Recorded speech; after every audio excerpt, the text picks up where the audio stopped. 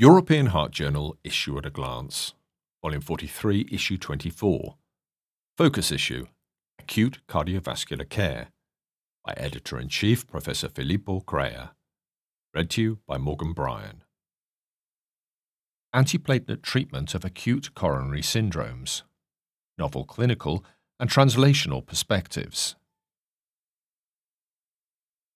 This focus issue on acute cardiovascular care contains the special article entitled Data Standards for Acute Coronary Syndrome and Percutaneous Coronary Intervention, the European Unified Registries for Heart Care Evaluation and Randomized Trials, or EuroHeart, by Gaurav Batra and colleagues from the Uppsala University in Sweden. Standardized data definitions are essential for monitoring and benchmarking the quality of care and patient outcomes in observational studies and randomized controlled trials. There are no contemporary pan-European data standards for acute coronary syndrome, or ACS, and percutaneous coronary intervention, or PCI. The European Unified Registries for Heart Care Evaluation and Randomized Trials, or EuroHeart project, of the European Society of Cardiology, or ESC, aim to develop such data standards for ACS and PCI. Following a systematic review of the literature on ACS and PCI data standards, an evaluation of contemporary ACS and PCI registries, they undertook a modified Delphi process involving clinical and registry experts from 11 European countries, as well as representatives from relevant ESC associations, including the European Association of Percutaneous Cardiovascular Interventions, or EAPCI, and Acute Cardiovascular Care, or ACVC. This resulted in final sets of 68 and 84 mandatory variables and several catalogues of optional variables for ACS and PCI respectively. Data definitions were provided for these variables, which have been programmed as the basis for continuous registration of individual patient data in the online EuroHeart IT platform. By means of a structured process and the interaction with major stakeholders, internationally harmonized data standards for ACS and PCI have been developed. In the context of the EuroHeart project, this will facilitate country-level quality of care improvement, international observational research, registry-based randomized trials, and post-marketing surveillance of devices and pharmacotherapies. Cardiac biomarkers have a strong value for diagnosis and monitoring of major cardiac diseases, with the examples of high-sensitivity cardiac troponin 1 and high-sensitivity cardiac troponin T for ACS, and B-type natriuretic peptide, or BNP, and N-terminal pro-B-type natriuretic peptide, or NT-proBNP, for heart failure. In a Viewpoint article entitled Interferences with Cardiac Biomarker Assays, Understanding the Clinical Impact, Arnaud Nevremont and colleagues from the Clinique Universitaire Saint-Luc and Université Catholique de Louvain in Brussels, Belgium, note that their main weakness remains the susceptibility of analytical interference. Indeed, each of these tests can be impaired by interferences, leading to incorrect results with potentially life-threatening consequences. The optimization of assays, as well as the continuous education and communication between clinical laboratories and physicians, remain key factors to limit the real threat of analytical interferences. The Global Registry of Acute Coronary Events, or GRACE score, was developed to evaluate risk in patients with ACS with or without ST segment elevation. In a clinical research article entitled Ethnicity-Dependent Performance of the Global Registry of Acute Coronary Events Risk Score for Prediction of Non-ST Segment Elevation Myocardial Infarction in Hospital Mortality, Nationwide Cohort Study, Sadiq Moladina and colleagues from Keele University in Stoke-on-Trent, UK, indicate that little is known about its performance at predicting in-hospital mortality for ethnic minority patients.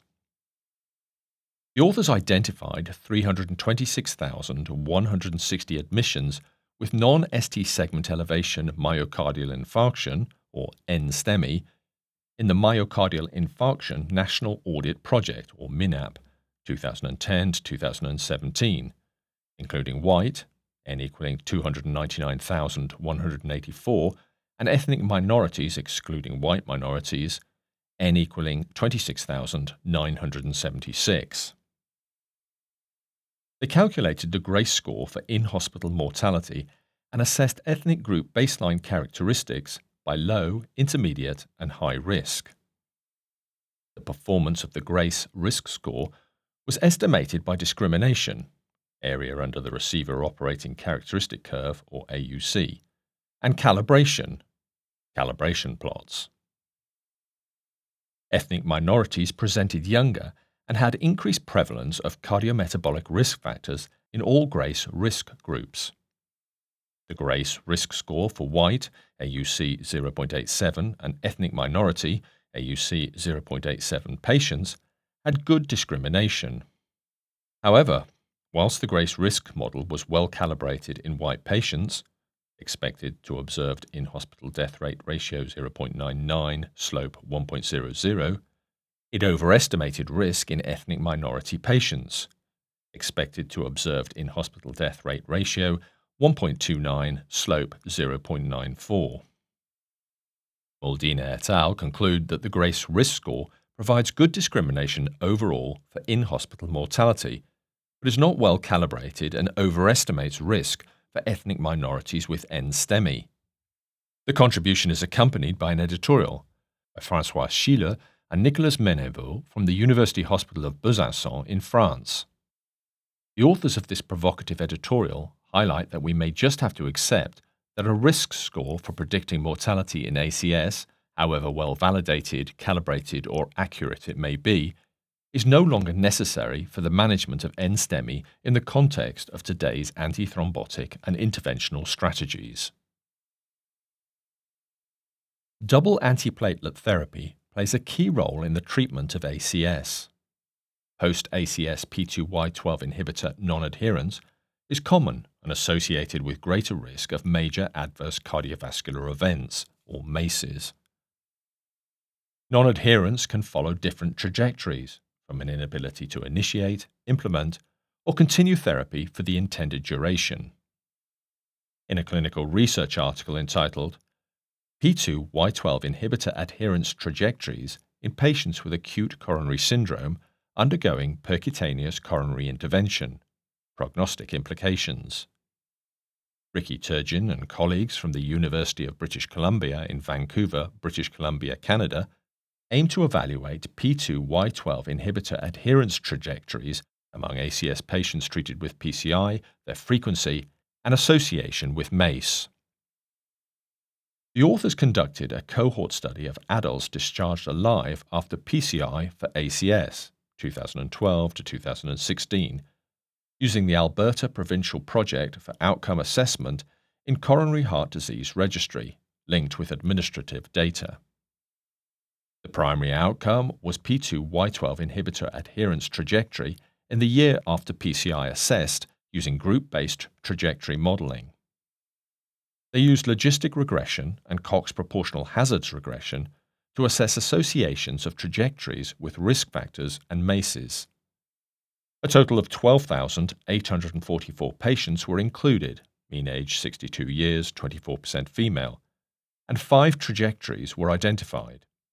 Early consistent non-adherence, 11%, rapid decline, 7.7%, delayed initiation, 6%, gradual decline, 20.5%, and persistent adherence, 54.8%.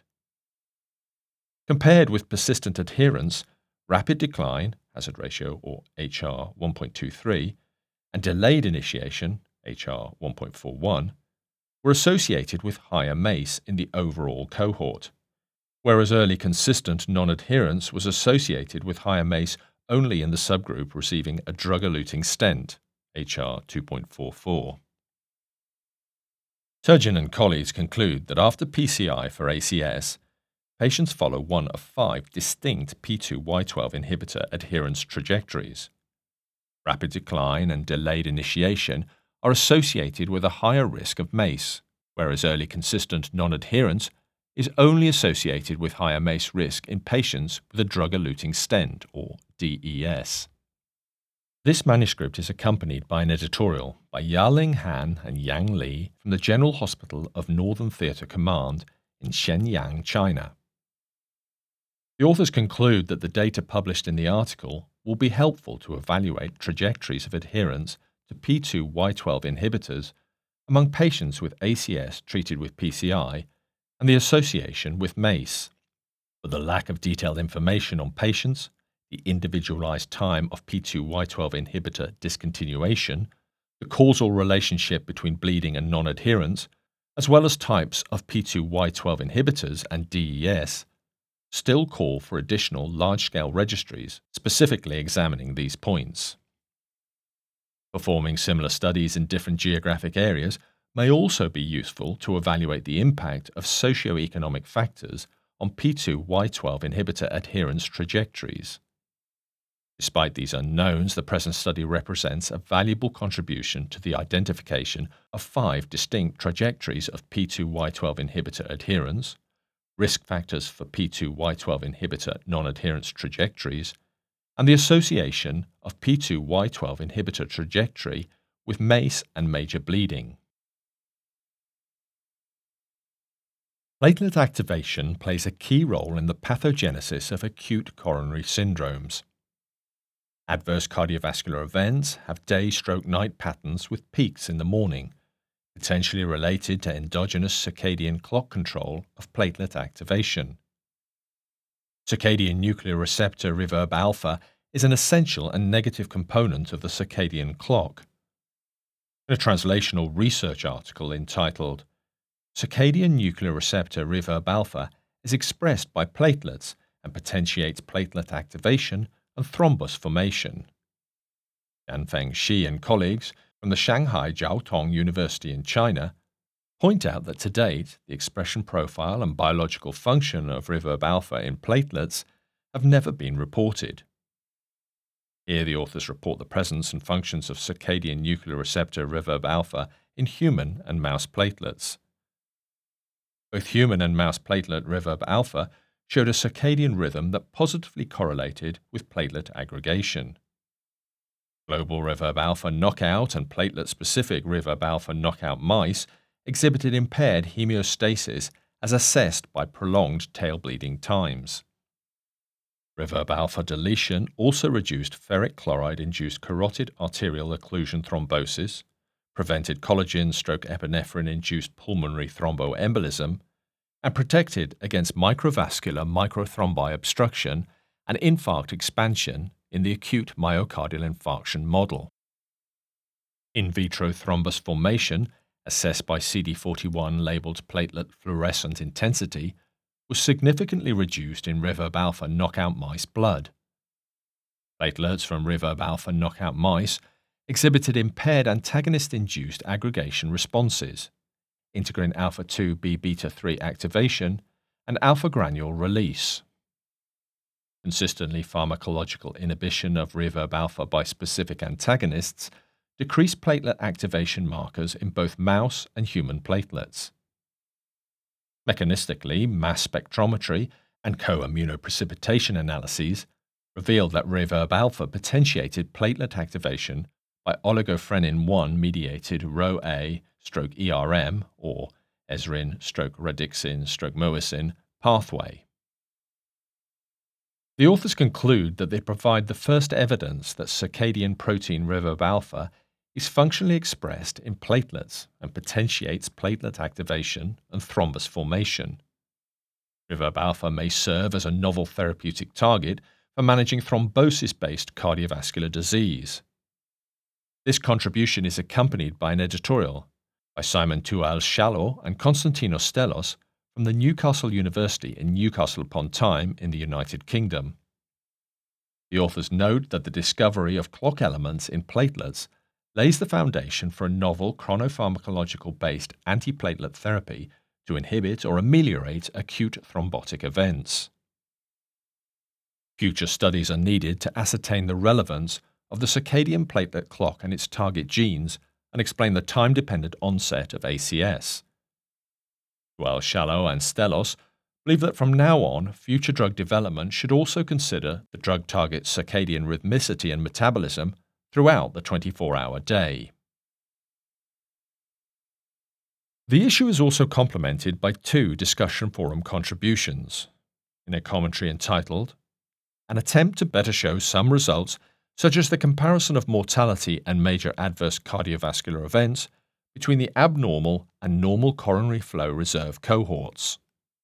Wu Yongzhou and colleagues from the Hangzhou TCM Hospital, affiliated to the Zhejiang Chinese Medical University in China, comment on the recent publication, Coronary Flow Reserve and Cardiovascular Outcomes, Systematic Review and Meta-Analysis, by Mihir Kalshikar and colleagues from Imperial College London in the United Kingdom. Kalshikar et al. Respond in a separate comment.